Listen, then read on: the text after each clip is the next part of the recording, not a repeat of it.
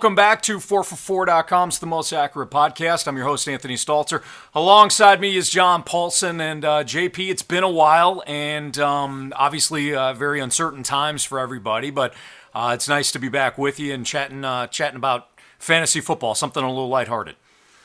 Yeah, it's good. It's late May. We think we might have a season. It's looking pretty good, at least a season with no fans at the very least, I would think. But we'll see how things go over the next couple months. Some of these places opening up. If we see spikes and things get worse, then that may be back into question. But right now it looks like the NFL is forging ahead with the 2020 season. Well, I know you've been doing your rankings. You've been working on those. You released those last week, and we'll highlight a lot of aspects from your rankings. But first, tell us about the music that brought us in today. Yeah, it's a track by the Blue Stones. They've got a Black Keys vibe, so I thought that would be a good one for us to utilize on this first time back. And the name of the track is "Shaking Off the Rust," which I think is also apropos. But it's a 2019 single that they just released. Last year, and I put it on the Most Accurate Podcast playlist, which you can find on Spotify. We'll also put a link to it in the post on the website, and check it out.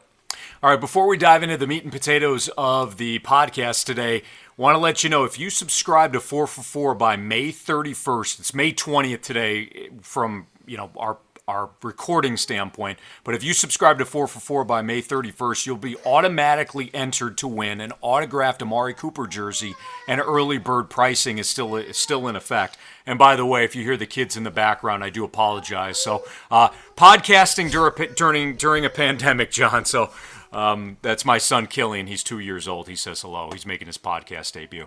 All right. Since this is the first time that John and I have talked since the NFL draft, we're going to go over the top rookie running backs and then discuss some of John's quarterback projections along with some early best ball ADP talk. So let's start off with the rookie running backs, John. Current ADP has Clyde Edwards-Helaire as the first rookie off the board at pick number 23. Too early or too late for the rookie that went to Kansas City?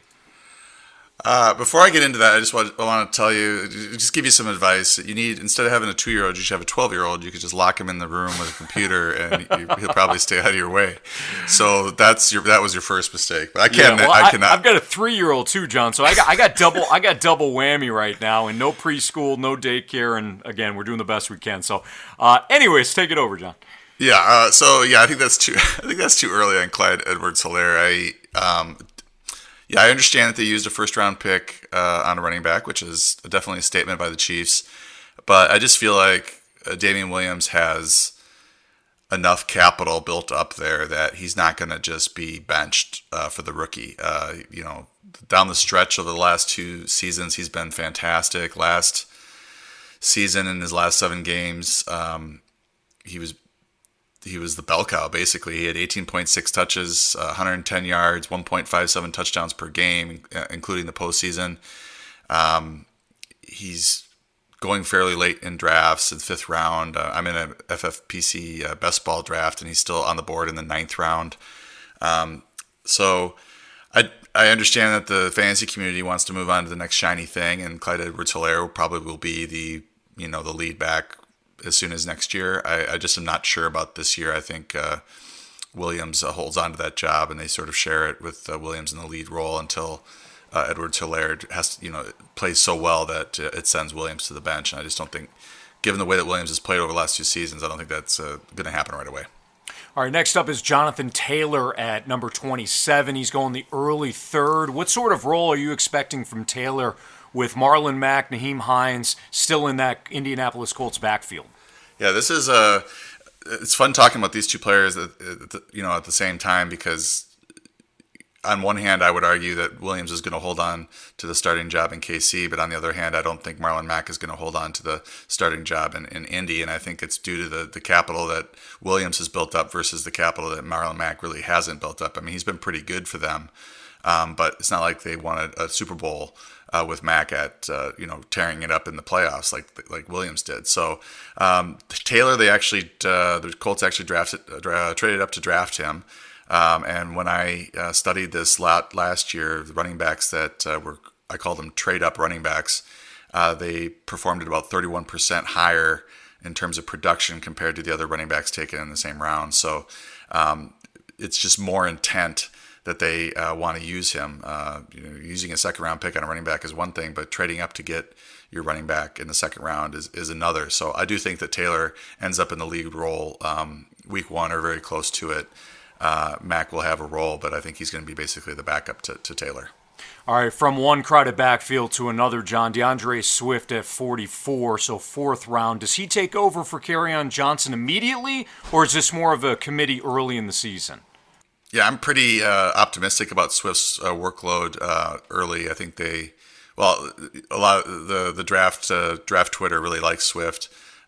He should be a good pro, and he's landing with a team that seems like they've seen enough of Kerryon Johnson, and I think Johnson kind of ends up in that backup role like Mack, and you have Swift in there as the RB1. So I like his prospects for a big workload in 2020.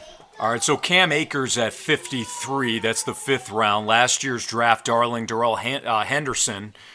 He actually played fewer snaps than Malcolm Brown, who was the backup to Todd Gurley in L.A. So is it Akers' job to lose?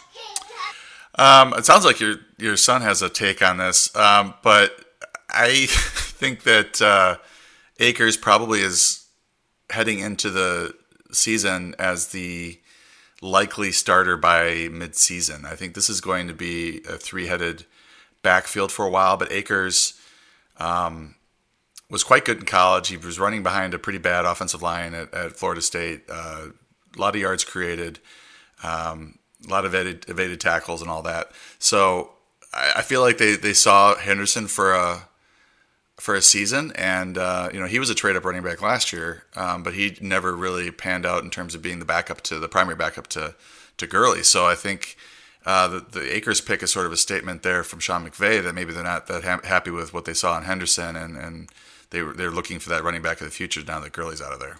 All right, let's talk about JK Dobbins at 53, so that's the fifth round. With Mark Ingram still in the Baltimore backfield, does Dobbins have a shot at the starting job in year one, or is this a situation where we might not see JK Dobbins until the second year in terms of him being a starter? Well, it's interesting to see Dobbins' ADP right now because it seems really – and there's some drafts where he's going ahead of Ingram, and I just don't see it happening. I mean, Ingram was very good for them last year. Yards per carry was high, lots of touchdowns. I think what the plan is here is to basically run Ingram into the ground this year and then have Dobbins to take his place next year and, know the system and step right in. You might see Dobbins in kind of a Gus Edwards plus role or, take over most of Edwards and Justice Hill. His touches, as the primary backup to Ingram, but I still think Ingram is a starter right now. All right, how about Ke'Shawn Vaughn at pick 68? He went in the sixth round. So does Vaughn usurp Ronald Jones early this season in Tampa, or is this a committee in 2020? Talk a little bit maybe, too, about Tom Brady and how you see the offense kind of revolving around Brady and then what it does to that running game in Tampa. I'm actually really optimistic about Vaughn in 2020. If you remember the game where Ronald Jones basically was benched because he blew a blitz pickup.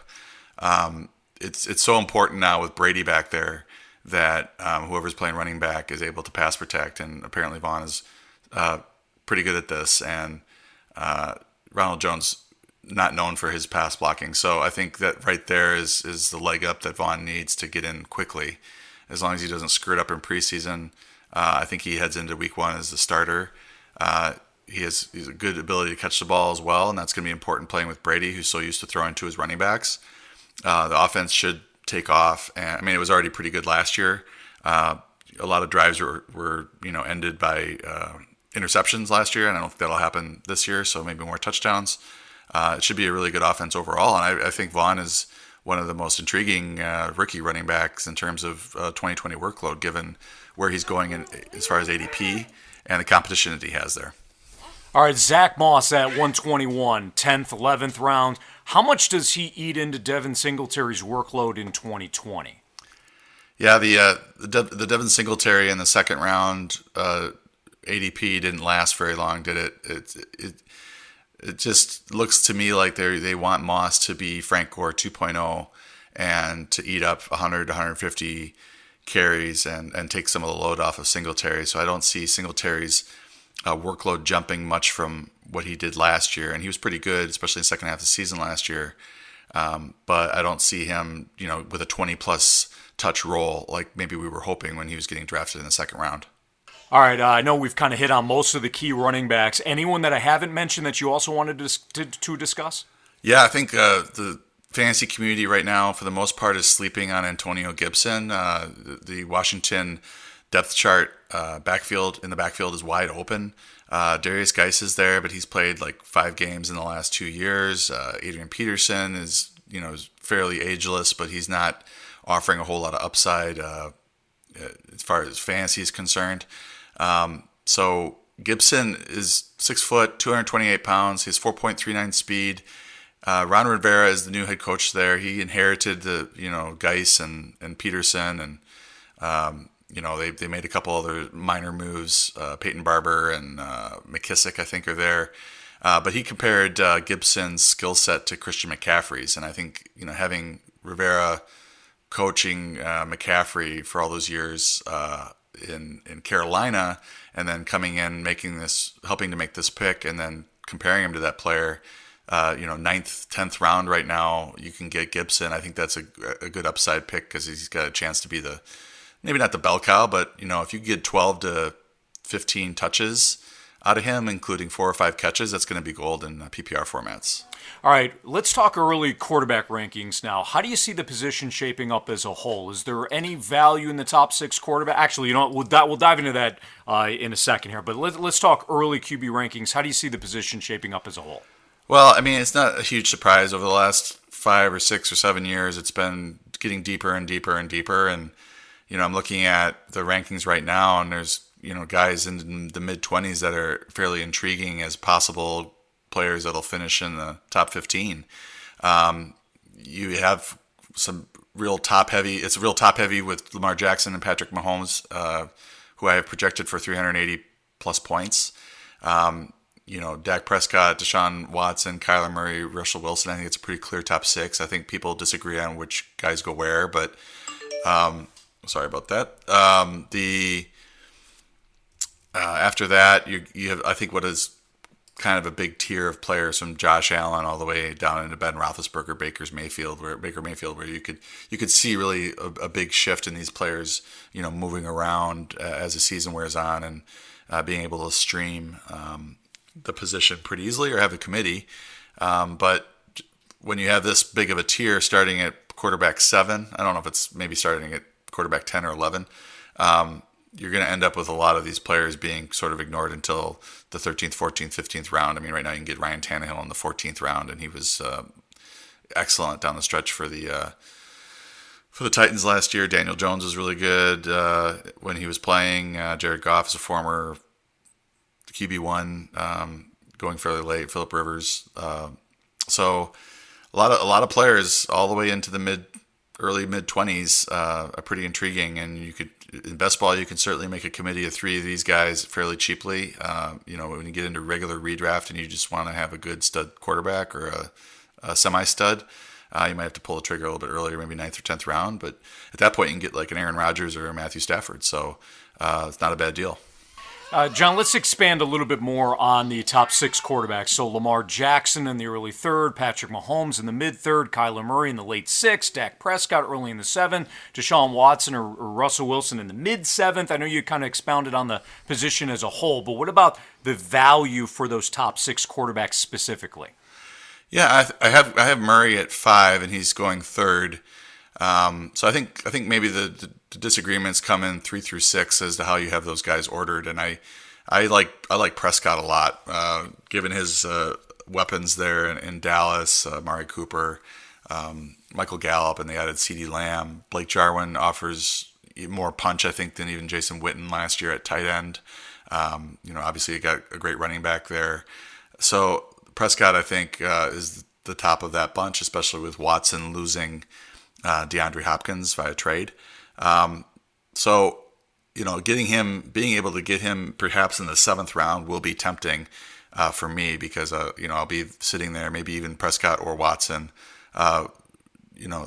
even Wilson, sitting there in the 7th round, and you're maybe looking at those players, other players that are available at other positions, and that's what's going to come down to. If there's not a receiver or a running back that I want there, or even a tight end there, I may pull the trigger on one of those quarterbacks to give myself a built-in advantage on a weekly basis. But it is so easy to build a committee and to stream the position that it makes it, a little dicey in order to pull the trigger on it with a 7th round pick. But in years past, these guys going 3 through 6 were typically going 4th, 5th round.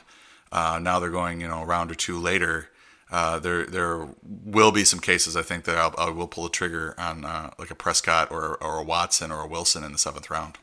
All right, later round guys that you're targeting. I know you mentioned a couple when you're given the perspective on the quarterback position as a whole, but is there, we always talk about sleepers, right? Is there a quarterback that you're looking at that you see, I like the situation and I can find him in the later rounds, whether it be, the 14th, 15th round, something where it's like, all right, I'm loading up at another position and I can find a guy that I think is going to give me tremendous value late?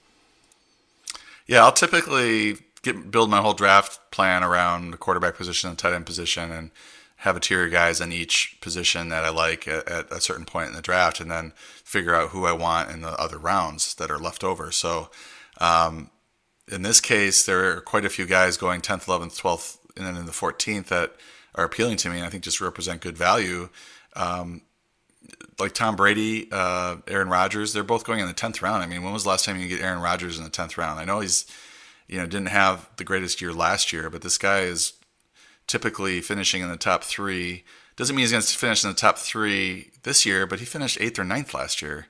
And I know he had some big games and had some bad games, but that was first year with a new quarterback, new coach, and they were significantly better than people thought. So they, didn't have to throw the ball as much as maybe people were expecting, and they're probably going to experience some regression this year in that. So, in the 10th round, I'm getting interested in Rodgers for sure.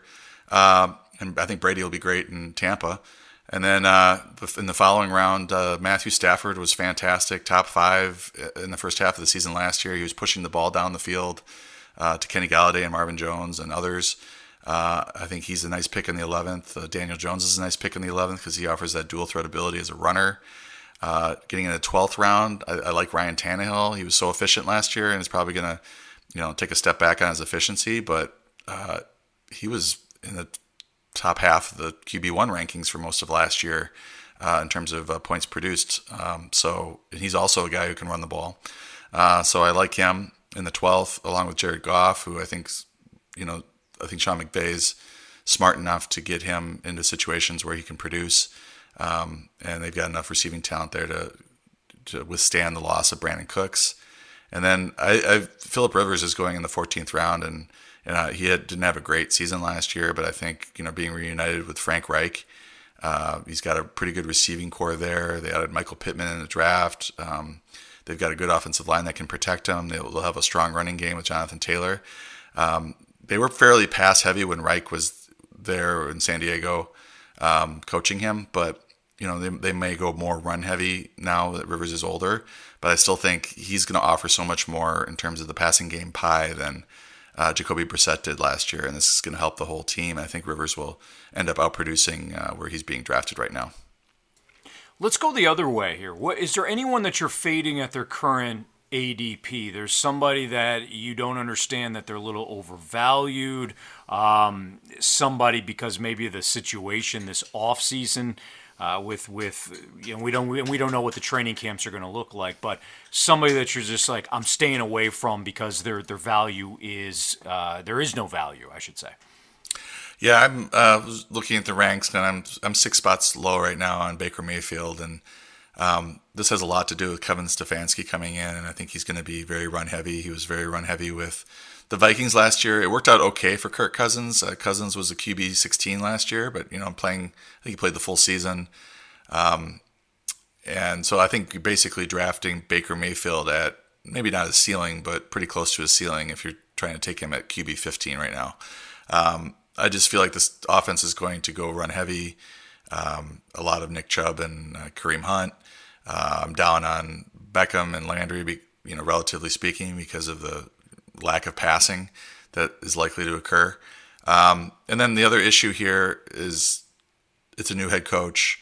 It's a weird offseason with everything going on with the coronavirus and COVID-19. So you just wonder how efficiently they'll be able to install the offense and get going at the start of the season. So I'm just not that optimistic about the Browns' passing attack this year. John, anyone going in the 15th or later in terms of quarterbacks, and again, we're talking about QB rankings as John released his quarterback rankings last week, his rankings in general last week at 4for4.com. Anyone going in the 15th or later that looks appealing to you? Yeah, a couple names pop out to me. I think Gardner Minshew is certainly interesting. He's going in the 16th round. He had kind of a weird year last year. I mean, obviously there was a lot of hype surrounding his rookie season, and then he had that meltdown. And even when there was hype going on with the season, they were still talking about bringing Nick Foles back as a starter. And then he had that meltdown in London, got benched, and then came back and finished the season once Foles. I don't know. Did Foles get hurt again late last year? Or did he just not play very well? Minshew ended up back as a starter, and he had 16.8 points per game in 13 games where he played at least 80% of the snaps. And those are, QB 15, 14 numbers last year if you apply that point per game to the, 16-game season. So I think Minshew offers really good value as maybe the third quarterback in a best ball or maybe a backup quarterback in a regular redraft. I also like Ryan Fitzpatrick. If it looks like Tua is going to be a redshirt, that's obviously the big question. That's why Fitzpatrick is being drafted so late. Tua is actually being drafted ahead of him. But if you look at what Fitzpatrick did as a starter last year, he averaged 19.4 points per game in the 12 games where he played at least 90% of the snaps, 273 yards passing, 1.58 touchdowns. And he also offers dual threat ability with 19 rushing yards per game. And what's one thing you're trying to look for as a fantasy owner is a quarterback that can run the ball. There's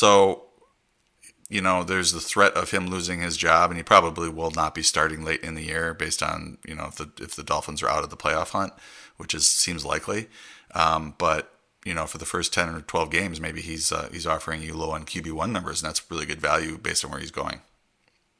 All right, that was a quick one for you today. We'll be back with more of John's rankings and a look at some off-season headlines, certainly as we draw closer and closer to everyone's drafts. Remember, subscribe to 4for4 by May 31st, and you'll be automatically entered to win an autographed Amari Cooper jersey. Again, subscribe to 4for4 by May 31st, and you'll automatically be entered to win an autographed Amari Cooper jersey. For John Paulson, I'm Anthony Stalter. We'll see you next time on 4for4.com's The Most Accurate Podcast. Everybody stay happy and healthy, and we'll see you again next time.